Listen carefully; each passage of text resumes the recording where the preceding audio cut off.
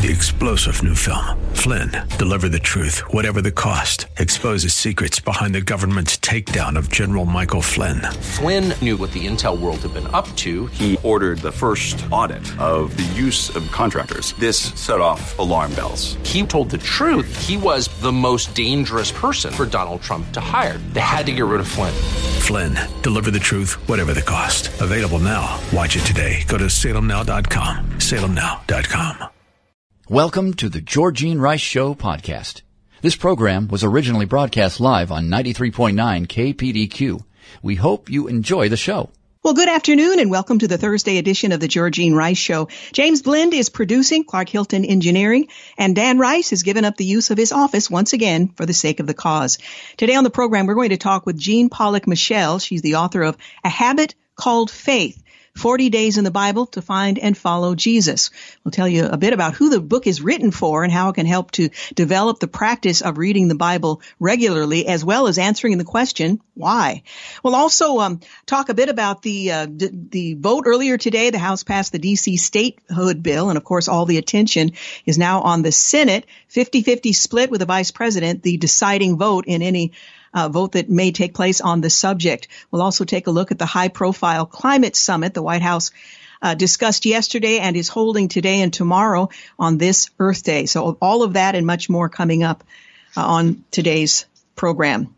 First, taking a look at some of the headlines, LeBron James is being accused of inciting violence with his "You're Next" tweet. He targeted an Ohio police officer, and this is kind of the times that we're living in. You make threats of violence, you incite others, and we're talking about people of influence, supposedly people of substance, whose words may weigh more than yours or mine, making these kinds of incendiary comments. Well, Los Angeles Lakers superstar, he faced intense backlash yesterday over a now deleted tweet. He targeted a Columbus, Ohio police officer involved in the shooting death of a 16-year-old Ma'Khia Bryant.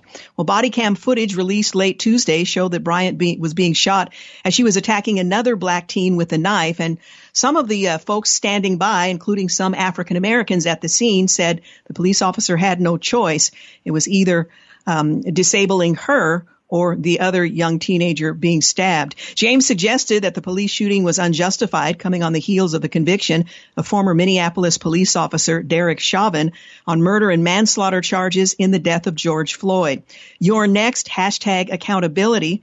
The NBA icon wrote with an hourglass emoji over an image of one of the officers at the scene of the shooting. James was accused of, by critics rather, of leveraging his massive Twitter following to target the officer. LeBron James is inciting violence against an Ohio police officer. This is disgraceful and dangerous. Is the NBA okay with this? Is Twitter? Senator Tom Cotton asked. White House Press Secretary Jen Psaki, she pressed on whether President Biden acknowledges his own role in systematic racism in America. The White House press secretary had an uncomfortable exchange with a reporter yesterday after he asked whether President Biden, once Senator Biden, acknowledges his own role in what the president described as systematic racism in America. Well, during his address to the nation on Tuesday evening following the conviction of former Minneapolis police officer Derek Chauvin, President Biden said George Floyd's death, which he called murder in full light of day, had ripped the blinders off for the whole world to see the systematic racism in the United States, which I would argue is a mischaracterization of that singular event. But he went on to say, I would say one of the president's core objectives is addressing racial injustice in this country, not just through his rhetoric, but through his actions, the White House press secretary said, and what anyone should look to is his advocacy for passing the George Floyd Justice and Policing Act, for nominating leaders to the Department of Justice to address long outdated policies, and to ask his leadership team here in Washington and in the White House to prioritize these issues in his presidency, which is current and today and not from 30 years ago. Well, the New York Post reporter Steve Nelson followed up by asking Psaki whether Biden believes except his own culpability for perpetrating systematic racism. I mean, in an environment in which of butterflies and insects, of those who have been offensive in their views on race in the past, it's a legitimate question. I think I've answered the question, she went on to say, before moving on to the next reporter. So apparently we can pick and choose who's held accountable for prior acts. In other news, Representative Alcee Green wants to debate Representative Ocasio. I should say Representative Green, not Alcee.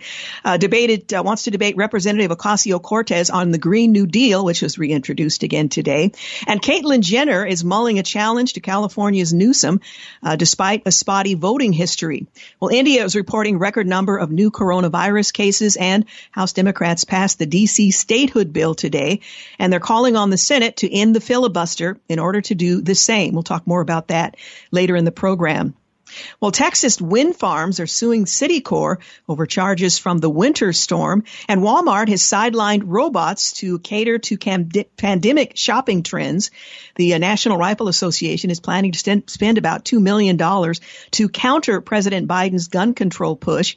And Apple and Google, they've come under fire at a Senate antitrust hearing. Costco is sounding the alarm on online scams targeting their shoppers, and 7 GOP lawmakers have pledged to turn down donations from big tech firms. Now, how much of a sacrifice that may be for these particular 7 remains to be seen. Meanwhile, Ukraine is requesting help as Russia's military is massing on their border. From the story, Ukraine on Wednesday urged Western allies to show they were prepared to punish Moscow with new sanctions, including kicking Russia out of the global SWIFT payment system to deter the Kremlin from resorting to more military force against Ukraine. Another story notes that Ukrainian President Vladimir Zelensky on Tuesday night said, and warning his citizens that the country would stand to the last man in the event of a war with Russia, as tensions there continue to build along the border between the two nations. President Biden says he wants to get COVID vaccine, wants all of us to get a COVID vaccine, or the 4th of July may be canceled. Now, the truth is the president can't cancel 4th of July, but that's the threat. The president says he might have to drop to small gatherings, which, of course, we've all been in for some time. It appears nobody will pay attention to the man. Senator Mitch McConnell says Americans are already getting together in small groups outdoors in blue states and red states, in small towns and big cities. The country is not locked down, waiting for the 4th of July. Well, Arizona's governor is calling for the president to declare national emergency on the border crisis. Governor Doug Ducey said, President Biden, if you want to stop the disaster that's unfolding here and will only get worse, President Biden, you should declare a national emergency and deploy the vast powers of your administration to stop what's happening here. Well, Arizona Senators Kyrsten Sinema and Mark Kelly joined the call for the administration to help address the crisis at the southern border. Chicago's mayor might require police to get permission to chase criminals on foot, because no one should die as a result of a foot chase. That's according to Mayor Lori Lightfoot. So she's considering a policy where a police officer must first get a supervisor's permission before chasing a fleeing suspect. Theater of the absurd. Hollywood is going to celebrate the life of a man who loves to literally beat up women. I suppose that should be no surprise. They're making a film to honor the man who fights in mixed martial arts as a female. The United States Postal Service is running a covert operations program that monitors Americans' social media posts. Well, the work involves having analysts trawl through social media sites to look for what a document describes as inflammatory postings and then sharing that information across government agencies. Civil liberties experts expressed alarm at the post office's surveillance program. It's a mystery, says the University of Chicago law professor Jeffrey Stone, who President Barack Obama appointed to review the National Security Agency's bulk data collection in the wake of the Edward Snowden leaks. I don't understand why the government would go to the Postal Service for examining the Internet for security issues. And Senate GOP symbolically is preserving the Earmark ban.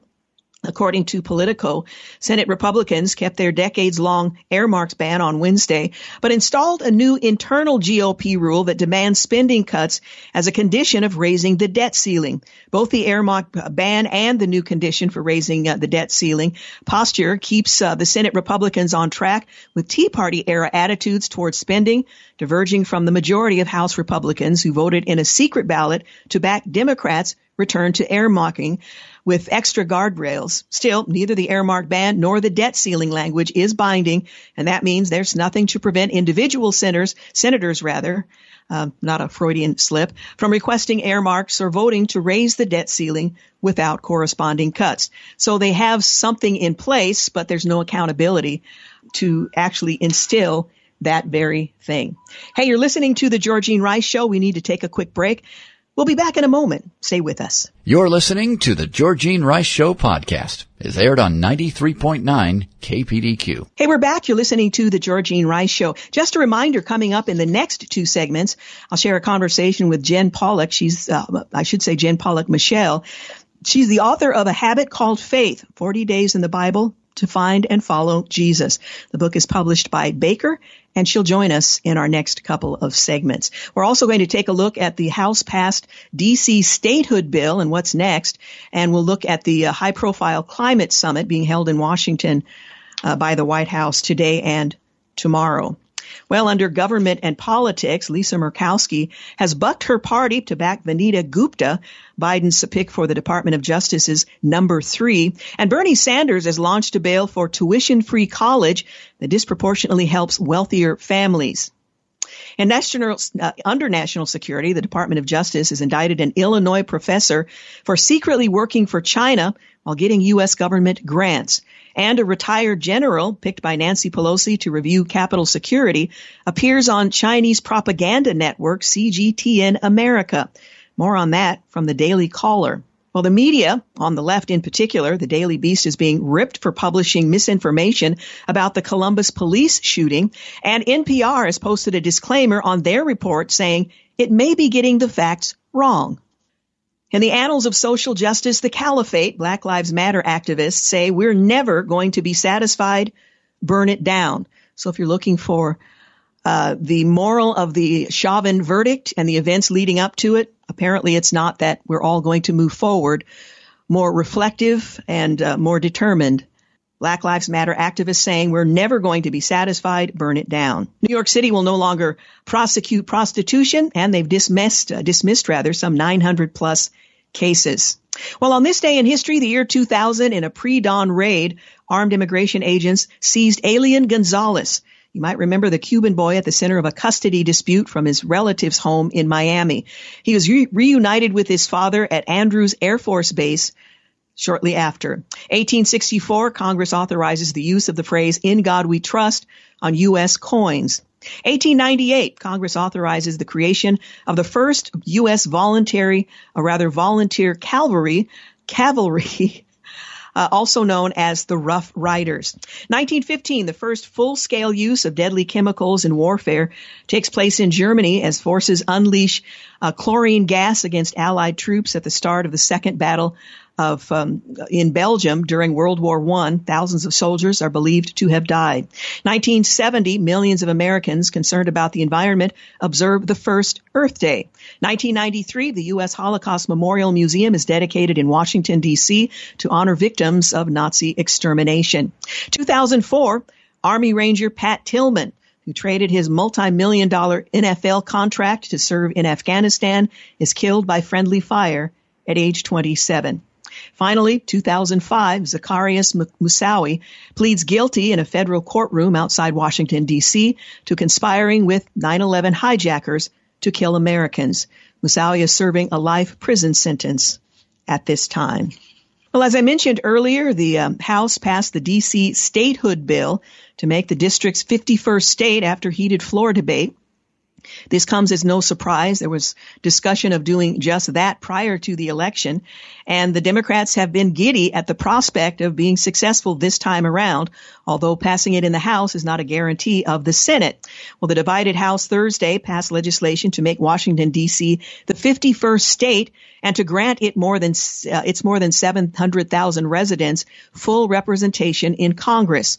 Well, the strictly party line vote in the House was 216 to 208, with all Republicans rejecting the statehood bill dubbed H.R. 51. The legislation has the support from President Biden, but faces long odds of passing in the 50-50 split Senate.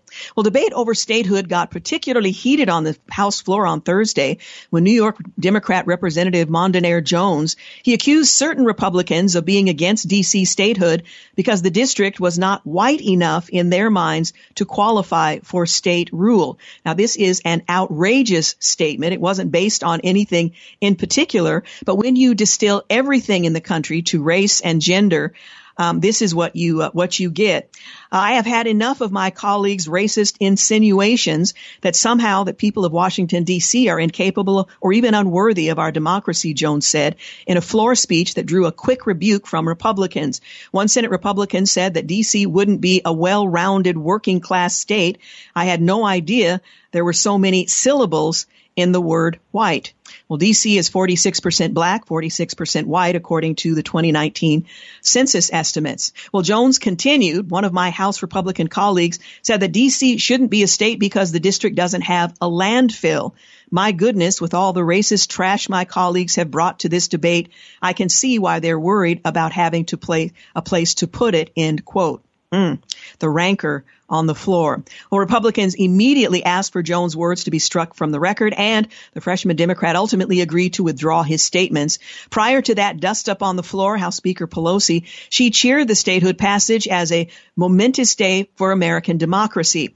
Democrats argue statehood was a matter of civil rights and a necessary step to right an historic injustice of taxing D.C. residents without affording them any representation in Congress, which isn't entirely true. Statehood for the District of Columbia is about showing respect for our democracy, she said, and disregarding, of course, the Constitution and the framers' prohibition against placing the capital in a state that would be favored. Well, it's well past the time to grant them the rights that they have been fighting for and they deserve, she added. Well, Republicans argue that because Washington, D.C.'s establishment is constitutionally based, any change to the district must come in the form of a constitutional amendment, not legislation from Congress. And the GOP panned statehood as a power grab by Democrats to expand the majority of the Senate by adding 2 more senators from a liberal enclave. Let's be clear what H.R. 51 is all about, says Representative James Comer, a Republican from Kentucky. It's about Democrats adding 2 new progressives, U.S. senators, to push a radical agenda championed by the squad to reshape America into the socialist utopia they always talk about. Well, D.C. statehood already passed the House last June, but it died in the GOP-led Senate. The chances of becoming law are better now with supportive Democrats in charge of both the Senate and White House, but the Senate remains the biggest challenge with the legislative filibuster still in place that requires 60 votes to advance legislation. But many Democrats in the House, including Majority Leader Steny Hoyer, a Democrat out of Maryland, are demanding the Senate get rid of the filibuster so the statehood legislation could pass with a simple majority vote. And that would not only change the outcome of this particular vote, but it would certainly change the complexion of the Senate, which was designed to be the more slow-moving, contemplative, deliberative body. Well, Senator Tom Carper, a Democrat from Delaware, is leading the statehood charge in the upper chamber, and his legislation has garnered 44 members of the Democrat caucus as co-sponsors. Senators Angus King of Maine, Joe Manchin of West Virginia, Kyrsten Sinema of Arizona, Mark Kelly of Arizona, Jeanne Shaheen of New Hampshire are not yet on board.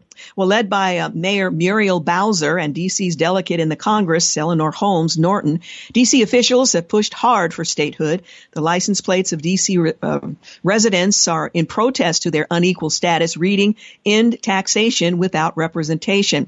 Supporters organized simultaneous rallies throughout the district today in advance of the vote in all 8 wards, but those demonstrations were sparsely attended, with about 10 people apiece showing up in 2 locations visited by news cameras. Holmes Norton said D.C. should be no different than The 37 other states that Congress admitted to the Union without a constitutional amendment, although D.C. is unique and referenced specifically in the Constitution by the framers. She goes on to say Congress has both the moral obligation and the constitutional authority to pass H.R. 51. D.C.'s lone non-voting delegate said in advance of the vote, this country was founded on the principles of no taxation without representation and consent of the governed. But D.C. residents are taxed without representation and cannot consent to the laws under which they, as American citizens, must live. But Representative Jody Hice argued statehood flies in the face of the Constitution, which established the federal district as a non-state seat of government.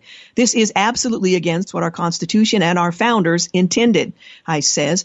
Well, D.C. has a population of more than 700,000 residents, greater than Wyoming and Vermont, but the residents don't have the voting members in the House and have no representation in the Senate. Nor does the district have control over its own local affairs. However, the District of Columbia pays more in federal taxes than 21 states and more per capita than any state, according to the 2019 IRS data book. Well, under the plan, the 51st state would be called Washington Douglas Commonwealth. Named for Frederick Douglass, the state would consist of 66 of the 68 square miles of the present-day federal district. The 2-mile square around the White House, Capitol, Supreme Court, and National Mall would be carved into a reduced federal district controlled by Congress and named the Capitol. D.C. would have full control over local affairs and full representation in Congress, which would amount to 2 senators and 1 representative in the House based on the current population. Biden's White House today formally backed making D.C. the 51st state of the Union and urged Congress to pass the legislation to give Washingtonians, well, the other Washingtonians, representation. Again, what does the Constitution provide for, and is this consistent with what is allowed? We're going to take a look at that in just a few moments. We do have an interview with Jen Polak-Michel, so we'll talk with her, and in the 5 o'clock hour, we'll continue our conversation about D.C. statehood. Listening to The Georgene Rice Show. We'll be back in a moment. You're listening to The Georgene Rice Show podcast. It's aired on 93.9 KPDQ. Well, good afternoon and welcome back. You're listening to The Georgene Rice Show. Well, I've learned that today's neurological research has placed habit at the center of human behavior. We are apparently what we do repetitively. If we want to add something to our life, whether that's exercise, prayer, or just getting up earlier in the morning, we have to turn an activity into a habit through repetition, or it just won't stick. Well, what would happen if we applied the same kind of daily dedication to our faith? Well, my next guest, Jen Polak-Michel, she invites the convinced and the curious into a 40-day Bible reading experience in a habit called faith. 40 days in the Bible to find and follow Jesus. She translates ancient truths from a secular, or rather for a secular age, and she highlights how the biblical text invites us to see how to live, to know, to see, to love, and obey. Both believers and doubters alike are going to learn to explore how faith, even faith as small as a mustard seed, might grow into a life-defining habit. Well, Jen Polak-Michel is the award-winning author of Teach Us to Want, Keeping Place, and Surprised by Paradox. She holds a BA in French from Wheaton College and an MA in Literature from Northwestern University. An American living in Toronto, she is a wife and mother of 5. She's the lead editor for Imprint Magazine and host of the Inglewood Review of Books podcast. We are so delighted to have you with us today to talk about your latest book. Welcome. Thank you, Georgene. Great to talk to you. Great to talk to you as well. Now, habit seems to fall in that category of discipline, and that sort of fallen out of fashion in the 21st century. We sort of do what comes natural. We just do what, we choose to do or not to do. Are people resistant to the notion of habit, or have we forgotten the value and importance of habit in changing the course or setting the course of important matters in life? Yeah, I think that's a really good question. I mean, in some ways, you do see resistance to habits. I mean, I think there's something in us as human beings. We sort of just want to have unlimited freedom.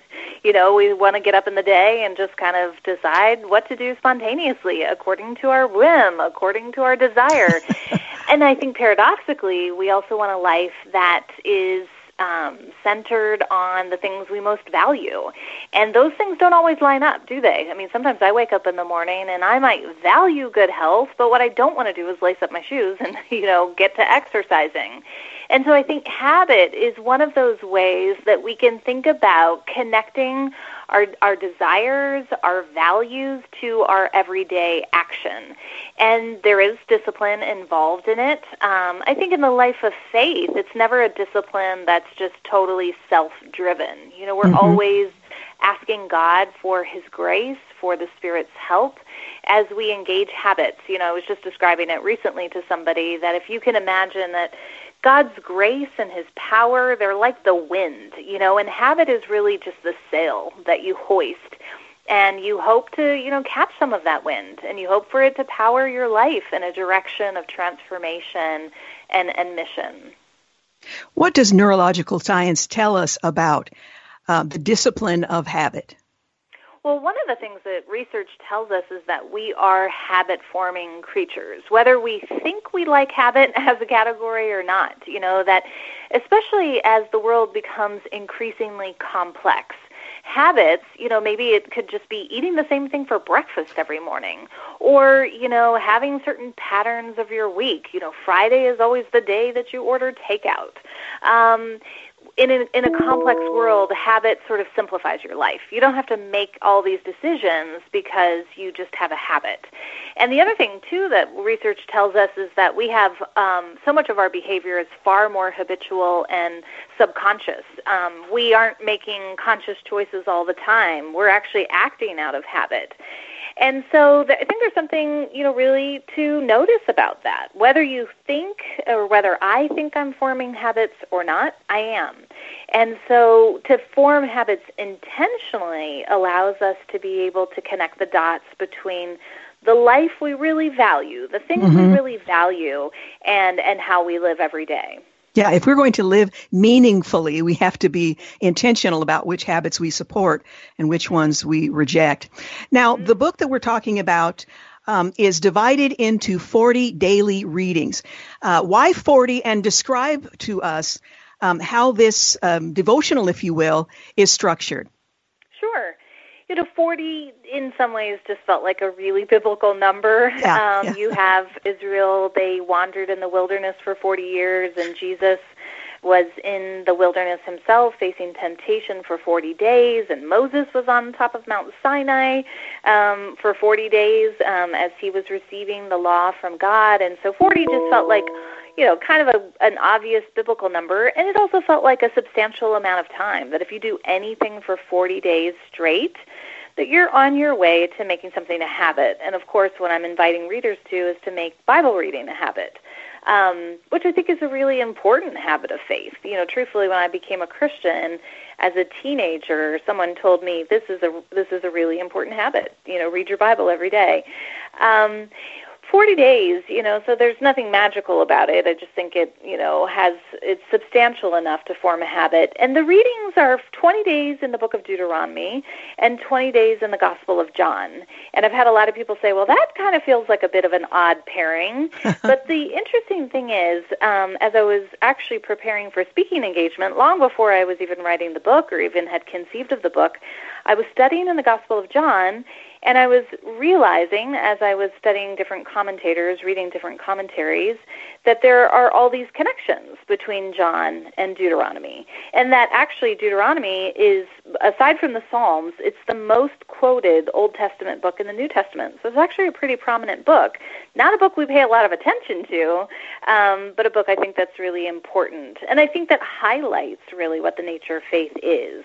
So when you open to the book of Deuteronomy, the very first phrase of the book, and it's actually the title for the book in the Hebrew, is "These are the words." And so that's kind of the whole frame for the book of Deuteronomy. The words of God as given to Moses and given to the people of Israel before they inherit the promised land.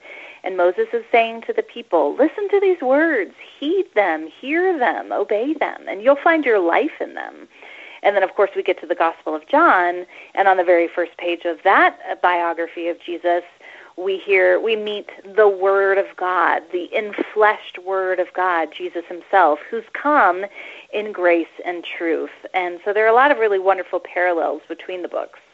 We're talking about A Habit Called Faith, 40 Days in the Bible to Find and Follow Jesus. Now, the goal ultimately is to develop a habit of Bible reading, which is such a healthy practice in the Christian faith. How do you structure each of your devotionals, each of the 40 devotionals? I know that each one has an assigned passage of Scripture, but how is it intended for the reader to approach each one? And why do you think journaling is an important part of making this a productive habit? Well, one of the things that I tried to do in the book is to make it accessible for people who may be on the spectrum, in a variety of different places in terms of their faith journey. So if you're coming to this book and this is the first, real kind of the first commitment you've ever made to reading the Bible regularly, you may not, I've basically every day has a full chapter that you could read and then read the daily reflection that I've written. But for some people that's going to feel like an enormous amount of reading. They don't yet have this habit cultivated in their life. So I have a smaller selection of verses, maybe 5 to 6 to 8 verses that you could read in lieu of the entire chapter. And if that feels too much, then you have one key verse that you could just sort of focus on and meditate on during the day for that day's reading. And differently than maybe a typical devotional. A lot of times when we think about devotionals, we imagine like a really small book, and maybe it's like 3 little paragraphs and they're inspirational thoughts. This book really asks you to engage pretty deeply with the biblical text. It's not a scholarly book, by any stretch of the imagination, but it's more than just an inspirational thought for the day. It really is asking people to consider, what is the life of faith really like? What does God want in terms of his relationship with his people? What are the expectations that he has? What are these big concepts like grace and salvation and even faith itself? How are we meant to understand these? And then, so I kind of, I'm trying to ask and answer some of those really big questions.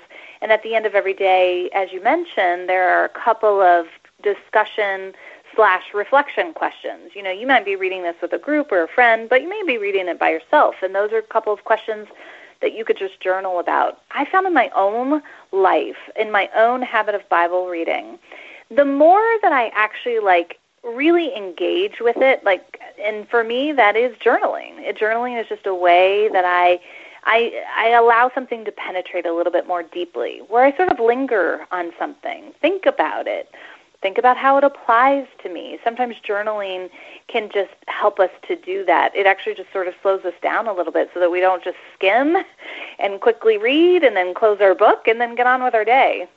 We're talking about a great devotional, if you will, A Habit Called Faith, 40 Days in the Bible to Find and Follow Jesus. Jen Pollock-Michel is my guest. You're listening to The Georgene Rice Show. You're listening to The Georgene Rice Show podcast. It's aired on 93.9 KPDQ. You're listening to The Georgene Rice Show. I'm continuing my conversation with Jen Pollock-Michel. She's the author of A Habit Called Faith, 40 Days in the Bible to Find and Follow Jesus. Now, as you've described it, is this a book best suited for those who are seekers, who are nominal believers, or those who are seasoned but just don't have a regular Bible study regime? Well, I'm going to be a little bit coy, and I'm going to say yes. Yes to all of the above, which sounds a little, that's like my husband. He kind of answers questions like that. Two questions, and he answers them both with yes. It's really not an either or. I mean, I wrote this book because I have seen in my life that spiritually curious people really, they're helped to engage with the Bible, to actually, read the scriptures, to articulate some of their own assumptions, and then to measure those assumptions according to what they find in the scripture. So I have that kind of person in mind, which is actually just my everyday, friend. I live in Toronto, which is an incredibly secular city, and so I engage with people all the time, people who don't share my faith commitments, people actually who share a lot of apprehension about the Bible. And so this project is written with that person in mind, in part, but I think it's also written for the person who's maybe been in the Bible for years and years and years and years. In some ways, sometimes I don't think that our questions are all that different sometimes. I mean, really, what it means to be human is that we want to find a life that makes sense of our reality, that makes sense of the longings of our hearts, that feels like it's coherent and morally, intellectually. And so I'm writing this book with a variety of different people in mind. I would love to see Christians actually offer to read this book with a spiritually curious friend. It could be a neighbor. It could be a family member, somebody that they've already, shared their faith with. Maybe they've told this person about their own personal faith, but they've not been able to sort of take that conversation to the next step. Hey, do you want to explore some of your own spiritual questions? Would you like to read the Bible with me for 40 days? Some people will say yes, and they'll be so excited that somebody's finally asked them to do that, and that they have a tool, so that they're not just sort of, opening the Bible and trying to make sense of it themselves. Some people, of course, are going to say no, and they're not ready for that yet. But I've seen in my own life, actually just even recently, over the last couple of years, when I was working on the book, I had somebody in my church who was not a believer, had come to church because of a life crisis, had a lot of spiritual questions, a lot of interest, wanted to read the Bible, and I said, and I happened to be introduced to her, and I said, I'd be happy to read the Bible with you. I'm working through Deuteronomy right now for a book that I'm writing. How does that sound? And that doesn't sound like the place you would normally take somebody when you first open the Bible with them. But it's marvelous. I mean, in really a period of months, she was a Christian. Of course I was there talking through Deuteronomy, helping her to understand it, making connections to the gospel and the story of Jesus. But she's kind of she's my poster child now for you can read the book of Deuteronomy with somebody who's spiritually curious. And I love that phrase, spiritually curious. I should mention that you share stories throughout the book of those who have come to faith and how it's impacted their understanding of Scripture and what faith is. Can you share a practical way that you've cultivated the habit of listening to God in your life? I know studying the Scripture isn't just about reading words on a page, but it's developing a relationship with God as He invites us into His presence. How do you and how have you cultivated the habit of listening in your own life? I think, cultivating the habit of listening to God is really in our noisy age a lot about cultivating the conditions of quiet in our lives. So, of course, yes, I do have a habit of reading the Bible every day. But if I were doing that with a disquieted soul, in a noisy room, like in the middle of a crazy day, that I probably wouldn't absorb very much. And so I think one of the ways that we cultivate the habit of listening to God is just cultivating some quiet, slow spaces, in a day where you turn off your phone, where you, turn off all sort of external noises, if you can. I mean, of course, I know there are people who are in seasons of life, this would be lovely, right? I have 5 children, so I've lived seasons where quiet was something pretty elusive in my house. But if you can, it could just be for 5 minutes where you sort of slow down. And then you assume the posture of the little Samuel, this little boy at the beginning of 1 Samuel who grows up to be the great prophet. And the first time that God speaks to him and calls his name, he doesn't know it's God. And Eli, finally sort of clues in 3 times, God has beckoned Samuel, summoned him, and Eli said, well, that's God. And so the next time you hear him, you say, speak, Lord, your servant hears. And I think even if we could just assume that posture, and we could maybe even say that aloud, get ourselves into a quiet space during the day, a quiet spot, might only be for 5 minutes, might have to be in our closet if we have little children who are following us around. It might have to be at a time of day that, you feel tired and you kind of wish you were just turning on Netflix. But if you could get into that quiet spot and you could say, speak, Lord, your servant hears. And you could just allow your mind to grow a little bit quiet as best you can. Maybe you say, God, I don't feel quiet at all. I just can't even quiet this noise in my mind. And you say, Holy Spirit of God, help me. And then if you can have your scriptures right there, and you can believe that it's not just you reading the scriptures, it really is the scriptures reading you. And that all those words of God, they're really your life. They're your life. They're your daily bread, that you can't live a day without them. I think that could be a good place to start. Oh, absolutely. Well, the book is called A Habit Called Faith, 40 Days in the Bible to Find and Follow Jesus. What's the most important piece of advice that you have for your readers and our listeners today? I say at the beginning of the book, just try to finish. I think that when we start something, maybe we start a habit, we have a resolution, or could be you pick up this book and you say, I'm going to do this for 40 days. So often we get like 8 days into something and we get distracted, or we get tired, or maybe we just get discouraged because we don't see immediate results. And I just want to say, keep going. If you're going to take up this 40-day challenge, keep going and finish. I think so many things in life are kind of won like at the very end of it, And so don't judge your spiritual life by 1 day or 3 days. Habits really, I think they produce results that really are measured in years. So I want to just say to listeners, keep going. Keep going. Excellent advice. Well, thank you so much for joining us today. I appreciate the book, and I appreciate the time that you've taken. Thanks, Jen. Thanks, Georgene. A Habit Called Faith, 40 Days in the Bible to Find and Follow Jesus. An excellent challenge for each of us if we're struggling in our effort and even desire to open God's Word. You're listening to The Georgene Rice Show. We need to take a quick break, but we'll be back in just a few moments. You're listening to The Georgene Rice Show podcast. It's aired on 93.9 KPDQ. Hey, welcome back. You're listening to the second hour of The Georgene Rice Show. I'm continuing coverage of the House that passed the D.C. statehood bill. It was a divided House. They passed the legislation to make Washington, D.C. the 51st state and to grant its more than 700,000 residents full representation in Congress.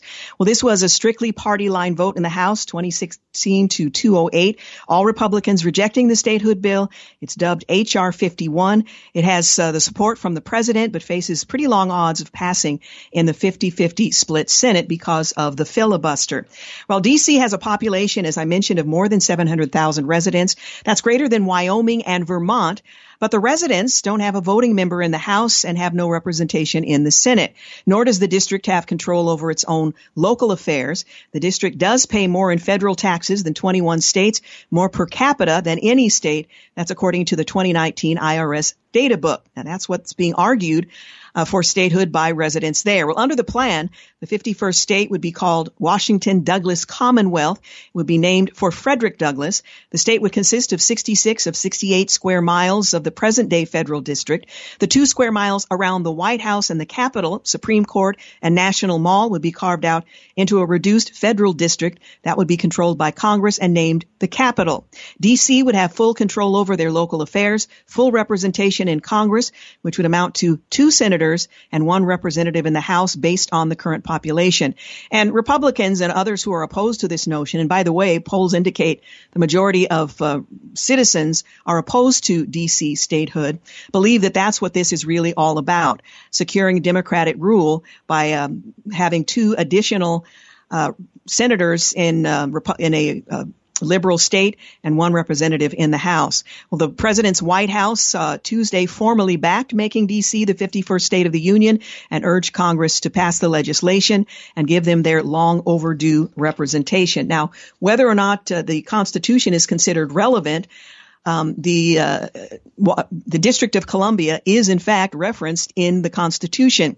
I referenced earlier Representative Jody Hice on the statehood, and she points out that H.R. 51 is a radical transformational push by the left to bend and warp Americans' institutional government to their will. This is a political power play, plain and simple. Now, you can decide for yourselves, but this is what's being argued against statehood. The Washington, D.C. Administration Act, as it's being called, that's H.R.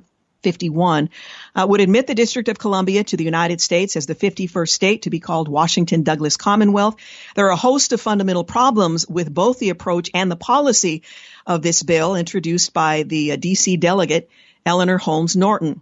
Well, eager to solidify their narrow control in Congress to force through their radical agenda permanently, Democrats, she argues, are happy to disregard the wisdom and the intent of the framers of the Constitution. Now, let's remember there's a reason the District of Columbia exists as a special federal enclave and holds a unique status in our system of government as created by the Constitution. James Madison argued in Federalist Paper number 43, if America's capital were situated in any state, that state would wield tremendous influence over the federal government. The Constitution was explicitly crafted to avoid this by carving out a federal district in which to seat the capital on neutral ground. Now, if we believe this is the wrong approach today, there's also a way in which to alter it. It's not by a vote in Congress. H.R. 51 ignores the smart and still valid reasoning that created the District of Columbia some 2 centuries ago. Well, H.R. 51 is blatantly unconstitutional, she goes on to argue, and I'm referring to Representative Jody Hice. By itself, Congress cannot grant statehood to the District of Columbia. Now, while states have historically been admitted to the Union by acts of Congress, the Constitution explicitly discusses the district several times and grants the city special privileges, all of which need to be addressed by a constitutional amendment. This is a longstanding and bipartisan view. In 1963, for example, U.S. Attorney General Robert Kennedy, a Democrat, said D.C. statehood would be inconceivable without amending the Constitution, and every Justice Department has since agreed. Yet, H.R. 51 makes no serious attempt to resolve this fundamental roadblock. Given that the approach is so obviously unworkable, why are Democrats so doggedly pursuing statehood through H.R. 51? Well, she goes on to suggest that legitimately granting statehood to D.C. requires a constitutional amendment, which is both immensely difficult and highly unlikely. Recall that there are 2 ways to propose a change to the Constitution. 2/3 of both chambers of Congress can vote on it, or 2/3 of state legislators can vote to ask Congress to call a national convention. Well, once proposed, ratifying an amendment requires approval from 3/4 of the states, either by states' legislatures or in the national convention, which with such a high bar, any amendment to the Constitution requires broad support across the nation. Now, here we arrive at the fundamental problem with this legislation voted on and passed today in the House, H.R. 51. It tries to slip around these requirements. Most Americans do not support granting statehood to the District of Columbia. The exact percentage varies from poll to poll, but a majority of Americans consistently oppose statehood. So why are Democrats pursuing it at all? Well, Democrats claim that their aim is simply to give the district's residents voting representation, but it's entirely false that the district has no representation. While it is true that the district does not have a voice in the Senate, it does have a delegate in the House and 3 electoral votes in presidential elections, something no other city in the country enjoys.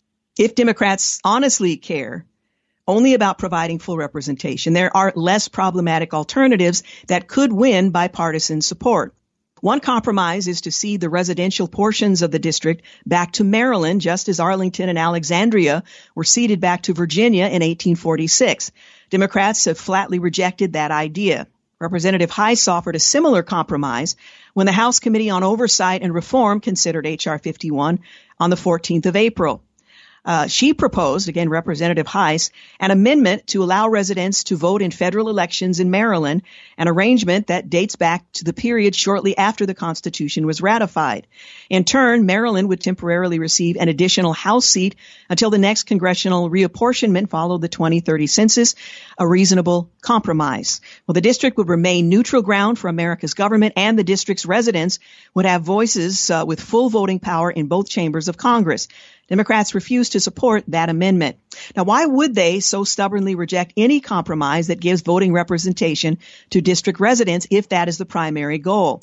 Because truthfully, Representative Hice argues, it's not about voting representation, it's about the balance of power in Congress itself.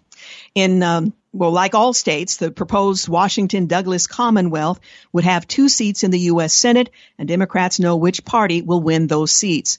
In 2020, Joe Biden received 92.1% of the vote in D.C., and that's no anomaly. No Republican presidential candidate has received more than 10% of the district's vote since 1988. The state of Washington-Douglas Commonwealth would be the most liberal state in America, making California look like Texas by comparison. So right now, Democrats' grip on power in the Senate is so tenuous that they rely on Vice President Kamala Harris to cast tie-breaking votes. 2 additional Senate seats, 2 additional Democrats would be a tremendous advantage in preserving their majority, and that's what this comes down to at the end of the day. Well, as the House debates H.R. 51 debated this week, don't be fooled by claims from Democrats. There's only one real motive here. They need more votes in the Senate to pass their agenda to appease their base, the socialists, Marxists, Black Lives Matter, and defund the police movements, climate change extremists, union bosses, social justice warriors, and so on. Just as they now aim to expand the Supreme Court to tilt it in their favor, they also want to expand the Senate to cement their majority.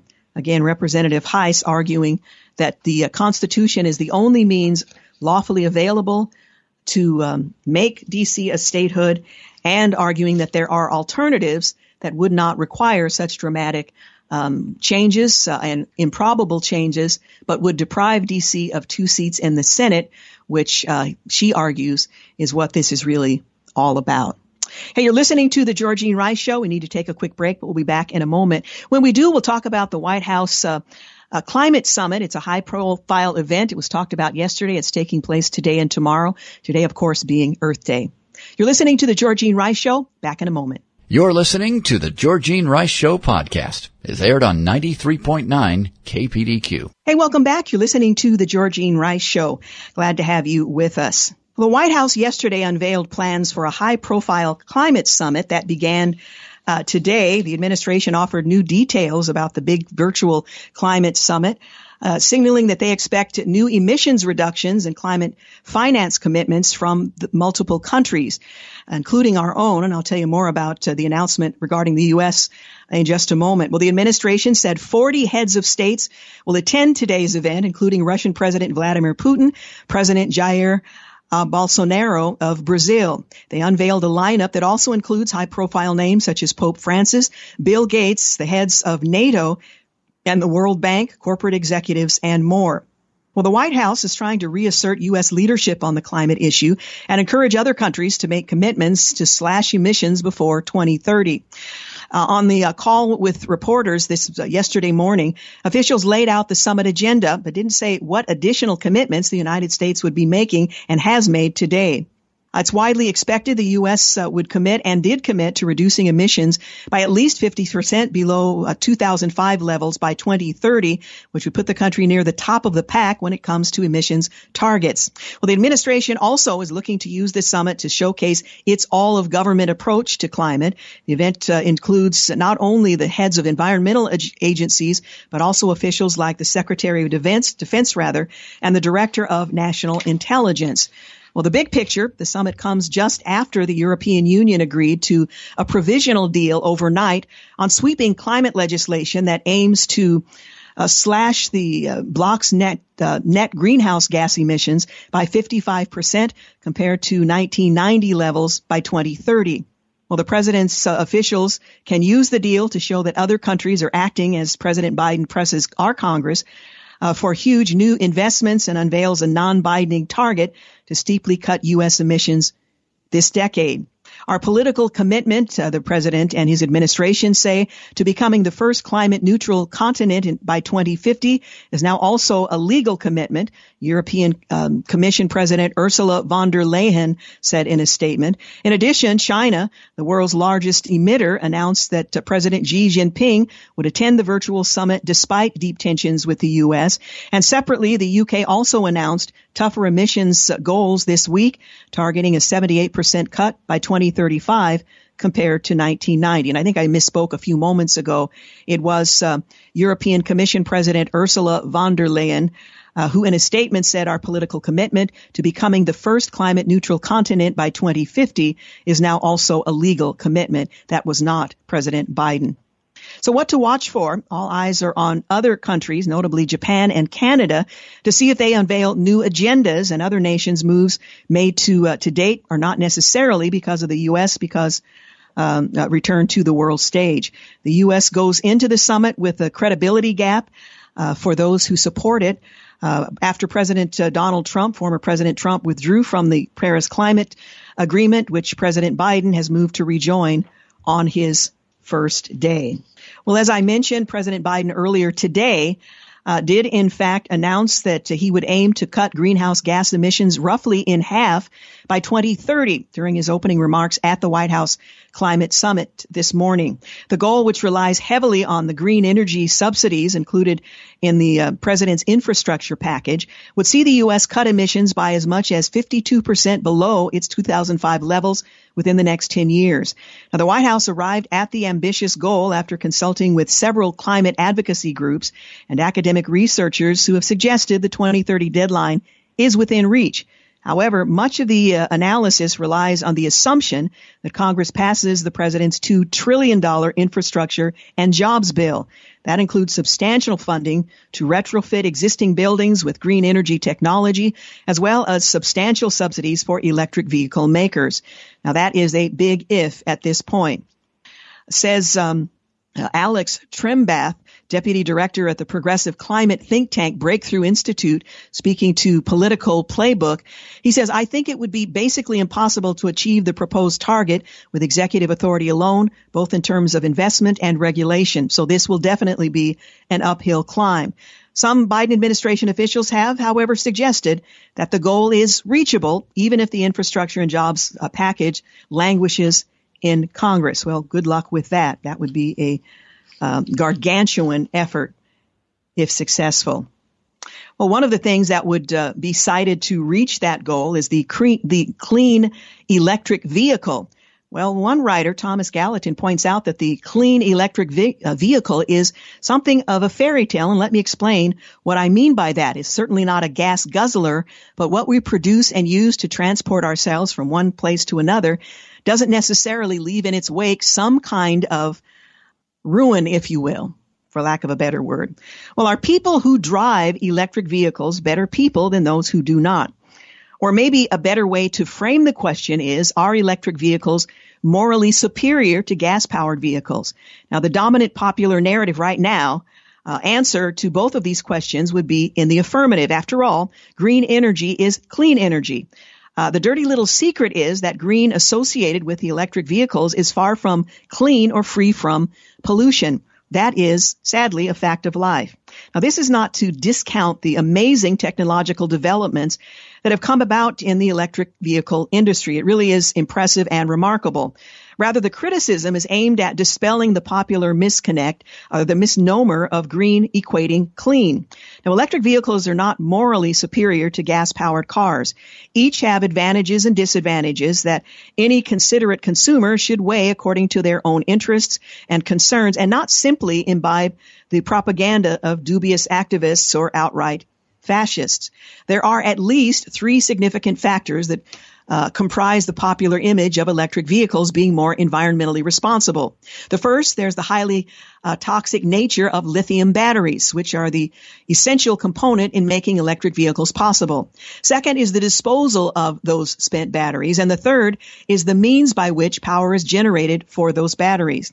Now, the mining and extraction process to acquire the massive amounts of lithium that are needed to meet the ever-growing world demand has been causing quite the polluting mess.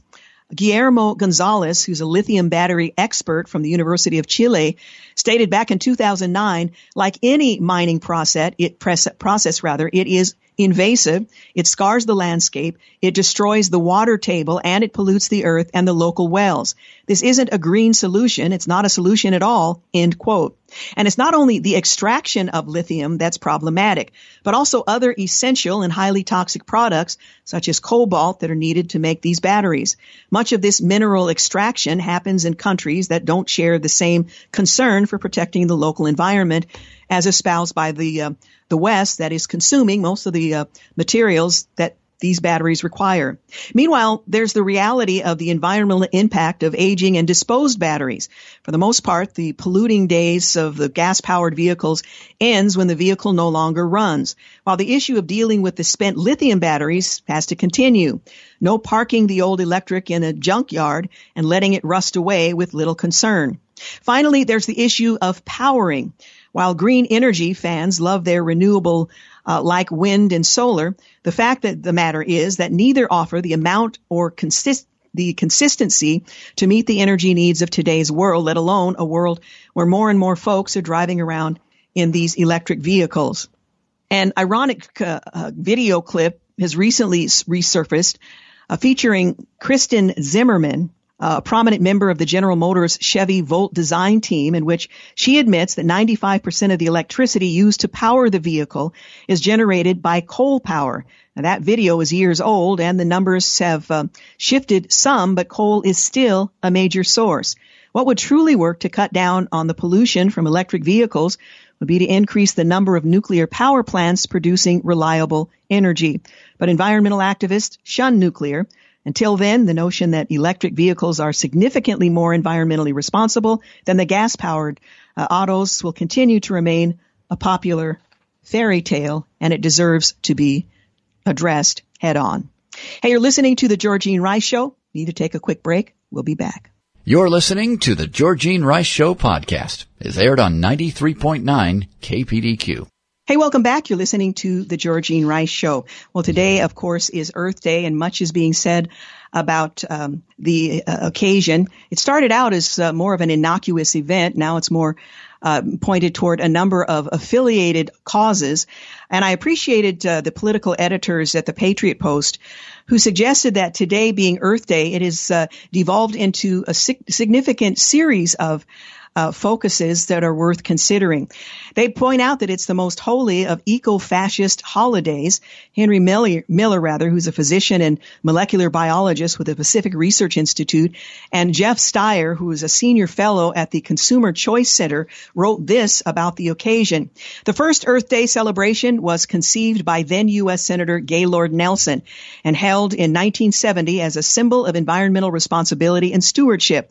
In the spirit of the time, it was a touchy-feely, consciousness-raising, new age experience, and most activities were organized at the grassroots level. Sadly, today's Earth Day shares something with the current political environment. It reeks of divisiveness. Earth Day has devolved into an occasion for environmental Cassandras to prophesy apocalypse, dish anti-technology dirt, and proselytize for a woke agenda. Passion and zeal routinely trump science, and provability takes a backseat to plausibility. Naturally, it's become a leftist political club. The theme of this year's event, Restore Our Earth, has expanded to encompass a progressive wish list, including examining climate and environmental justice, connecting the climate crisis to issues of pollution, poverty, political brutality, and the pandemic, all within a racial justice framework, end quote.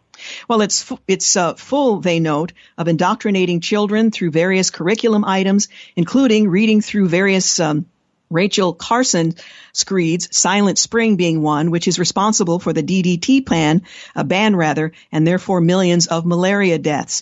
There's indoctrination because climate alarmism has become a religion.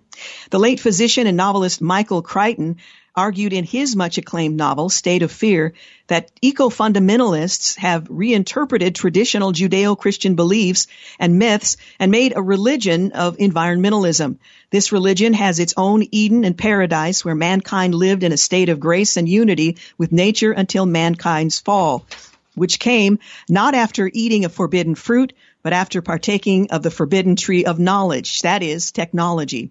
This religion also has a judgment day to come for us in this polluted world, all of us, that is, except for true environmentalists who will be saved by achieving sustainability. Well, this matters a great deal for all of us. The tiny-minded have enjoyed some dubious successes. They've effectively banished agricultural biotechnology from Europe and much of Africa, put the chemical industry on the run, placed the pharmaceutical industry in their crosshairs, and more. Eco-fundamentalism strangles science, creativity, and technological innovation, blocking the availability of products which, used responsibly, could dramatically improve and extend many lives and protect the environment. Neither of those things is the agenda for this movement, today being Earth Day. Something to consider as we hear the rhetoric surrounding the day. Well, last week, President Biden, it was last Thursday to be precise, announced a set of executive actions and legislative proposals on gun control, saying that gun violence is a public health crisis and the administration's actions don't contravene the Second Amendment rights. The president saying they are not absolute. Well, the administration aims to confront not just the gun crisis, as they put it, but what is actually a public health crisis. In his remarks in the Rose Garden, he was joined by Vice President Kamala Harris. Nothing I'm about to recommend in any way impinges on the Second Amendment, the president said. These are phony arguments suggesting that these are Second Amendment rights at stake from what we're talking about. Continuing, the president said, no amendment to the Constitution is absolute. From the very beginning, you couldn't own any weapon you wanted to own. From the very beginning, the Second Amendment existed. Certain people weren't allowed to have weapons. So the idea is just bizarre to suggest that some of these things we're recommending are contrary to the Constitution. End quote. Well, in attendance were several high-profile gun control activists, including Brady United President Chris Brown, former Representative Gabby Giffords, and Fred Guttenberg. An administration official detailed the actions to reporters. Among them, Biden is asking the Justice Department to propose within a month a rule to stop ghost guns, which are kits people can buy legally to assemble a functioning firearm that does not have a serial number. He also is asking the Department of Justice to propose within 60 days a rule on braces used for handguns, which make them more accurate. To propose action on community violence intervention, to publish suggestions for red flag legislation, and he's asking his administration to issue a report on gun trafficking. He also formally announced David Chipman as the director of the Bureau of Alcohol, Tobacco, Firearms, and Explosives. Well, of course, this agenda is not without its opponents. And some suggesting that the claims during the press conference were disputed. Indeed, the PLCAA only protects against suits for harm solely. We should also eliminate gun manufacturers from immunity they receive from Congress, the president argued. So this will definitely be an uphill battle for him. But the NRA is in a position right now where they are weaker than before, but did announce earlier this week they plan to spend $2 million to counter and oppose the president's plan. Also, there were efforts to pack the U.S. Supreme Court. This again comes as no surprise, as the discussion of doing just that were beginning during the presidential campaign. At that time, candidate Biden was unwilling to say whether or not he would be in favor of such a thing, and his backup is to appoint a commission. In fact, Nancy Pelosi was unwilling to answer direct questions as to whether or not she supported packing the court, saying that she wouldn't bring it up to the fore, but she does support the commission.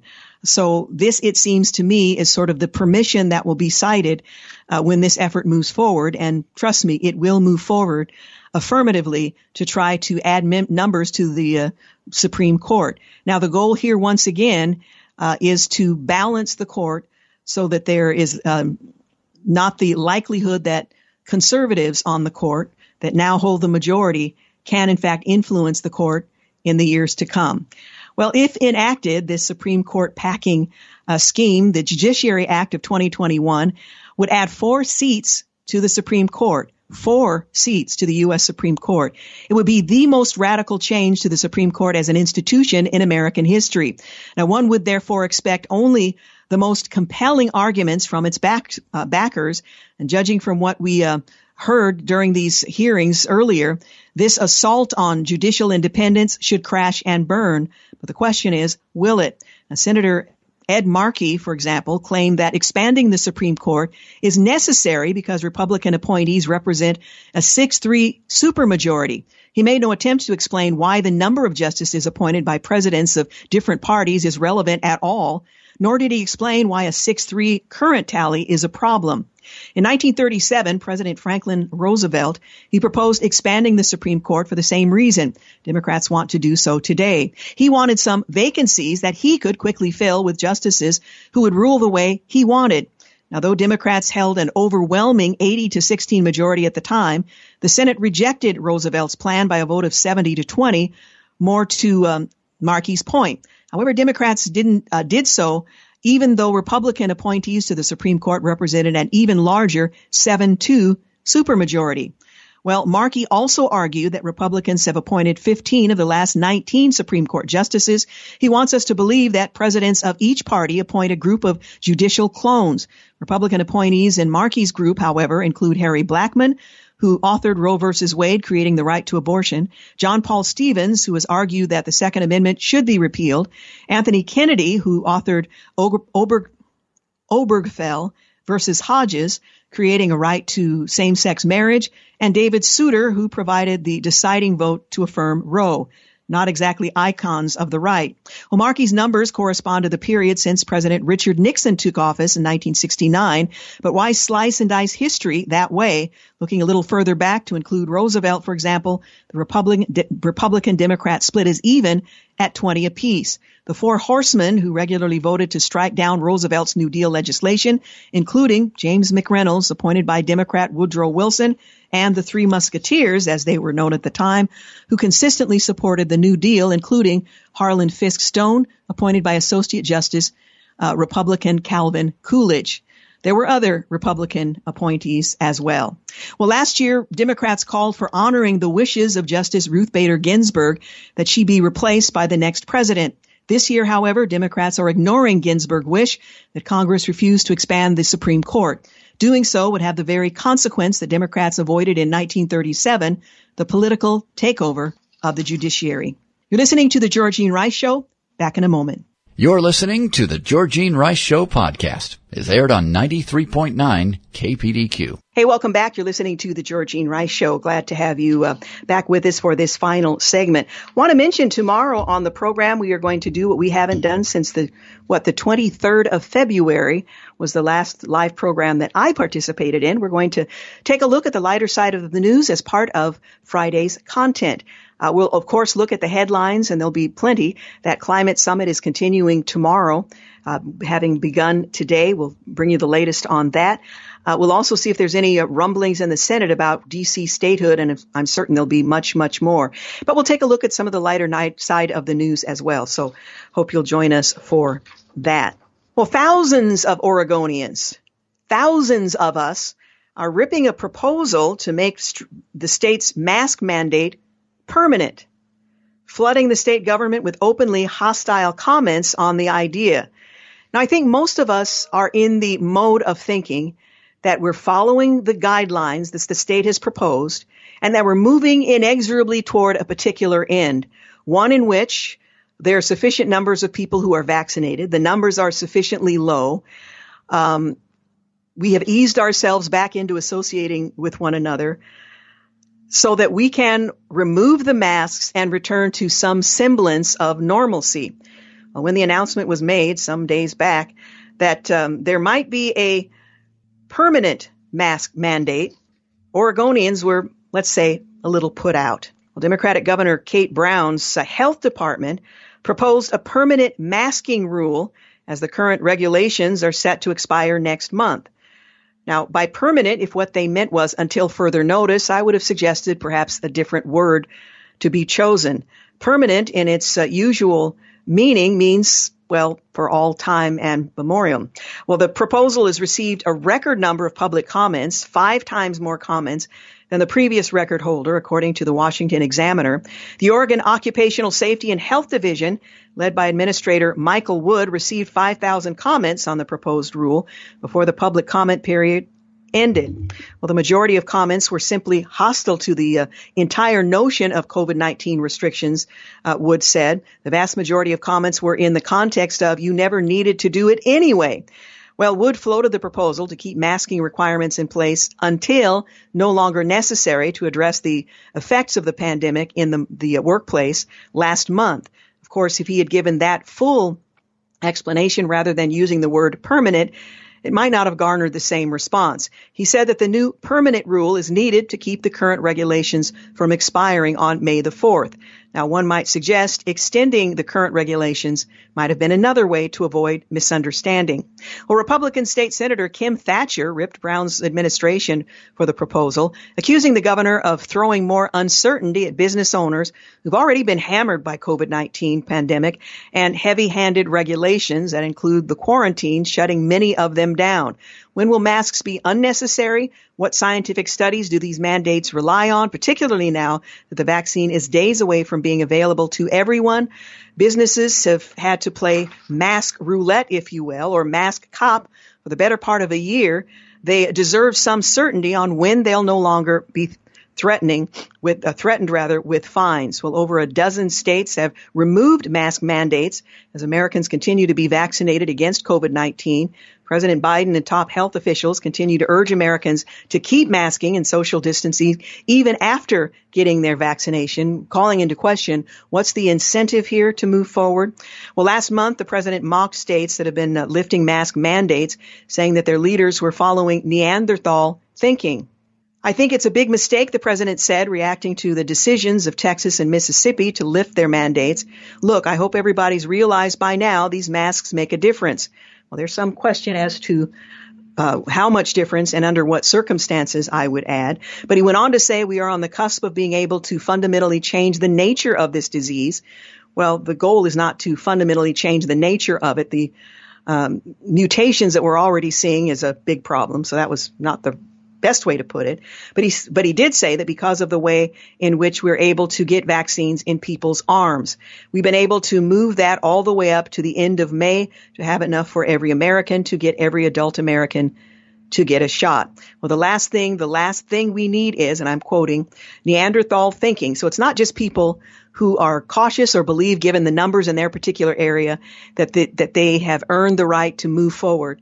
No, we have to be Neanderthal. It's just frustrating to me that you can't have a disagreement based on sound events on the ground. It's got to be shaming and insulting. But the vice president referring to them as Neanderthal thinking. In the meantime, everything's fine. Take off your mask. Forget it. It still matters. And it's critical, he went on to say, I'm quoting, that they follow the science, which many would argue they are in their particular locale. Wash your hands, hot water, do it frequently, wear a mask, and stay socially distanced. And I know you all know that. I wish the heck some of our elected officials knew it. Well, anyway, Oregonians are not prepared to suggest that wearing masks indefinitely is something they are prepared to do, and are working very hard to do what they can, to do what we can, to make it possible for us to be safe, socially distanced now, perhaps associating together at some point in the future. Now, in my household, my 90-year-old mother, on advice of her physicians, and I was not prepared to allow her to move forward with the shot without a physician saying, given her unique collection of issues and prescriptions and so on, it would be safe for her to do that. She will receive her second shot this Sunday afternoon, and she will be fully vaccinated. Dan Rice has received both of his vaccination shots. I have postponed considering the same because I'm still on some pretty high-powered prescription drugs to try to manage my my health issues. So I'm waiting for a doctor to say, given what you're taking now and what you're doing now, it's acceptable to move forward. So while I have a lot of questions about the vaccines and what the future holds, I am willing to take the vaccine primarily for the sake of vulnerable family members within my household, but that is not yet the case. So we'll see what the future holds. I know James Blend was able to get his shots, and as the numbers or the criterion has moved down, more and more of us are eligible for the vaccination. We're going to continue to follow what's happening right here in the state of Oregon and around the world. So keep your ears tuned right here to the Georgene Rice Show. Once again, we're going to focus our attention on the news tomorrow on the program, but we're also going to take a look for a couple of segments at the lighter side of the news. I hope you will join us. I also want to give you a heads up. Next Tuesday, we're going to have an opportunity to be joined by World Concern for their annual radiothon. I appreciate the opportunity as we are so focused on what's going on in our local communities during this quarantine. That we sometimes forget about the wider world, and World Concern, as well as others who we partner with on KPDQ, give us an opportunity to look beyond our current circumstance to the needs of others, in this case, around the world. So we'll look forward to that. That's coming up on Tuesday. We'll be focusing on World Concern throughout the day on KPDQ, but most clearly from 4 to 6 right here on the Georgene Rice Show. I hope you will plan to join us. Want to thank James Blend for producing today's program, Clark Hilton for engineering, and Dan Rice for the use of his office. And thank you for making the Georgene Rice Show part of your day. It's a thrill for me to have the opportunity to talk with you. And by the way, our future goal is to be back in the office, to broadcast this program live, and to open up the phone lines and give you an opportunity to weigh in. That is our goal, and we hope that as circumstances change, we'll be able to do that sometime this summer. Have a great night. Thanks for listening to the Georgene Rice Show podcast. If you'd like to download a podcast of the show or would like more information on today's guests, please visit the show at kpdq.com or on Facebook. Follow the show on Twitter at GRice Show and like us on Facebook. And join us live every weekday at 4 for more critical thinking for critical times on 93.9 KPDQ.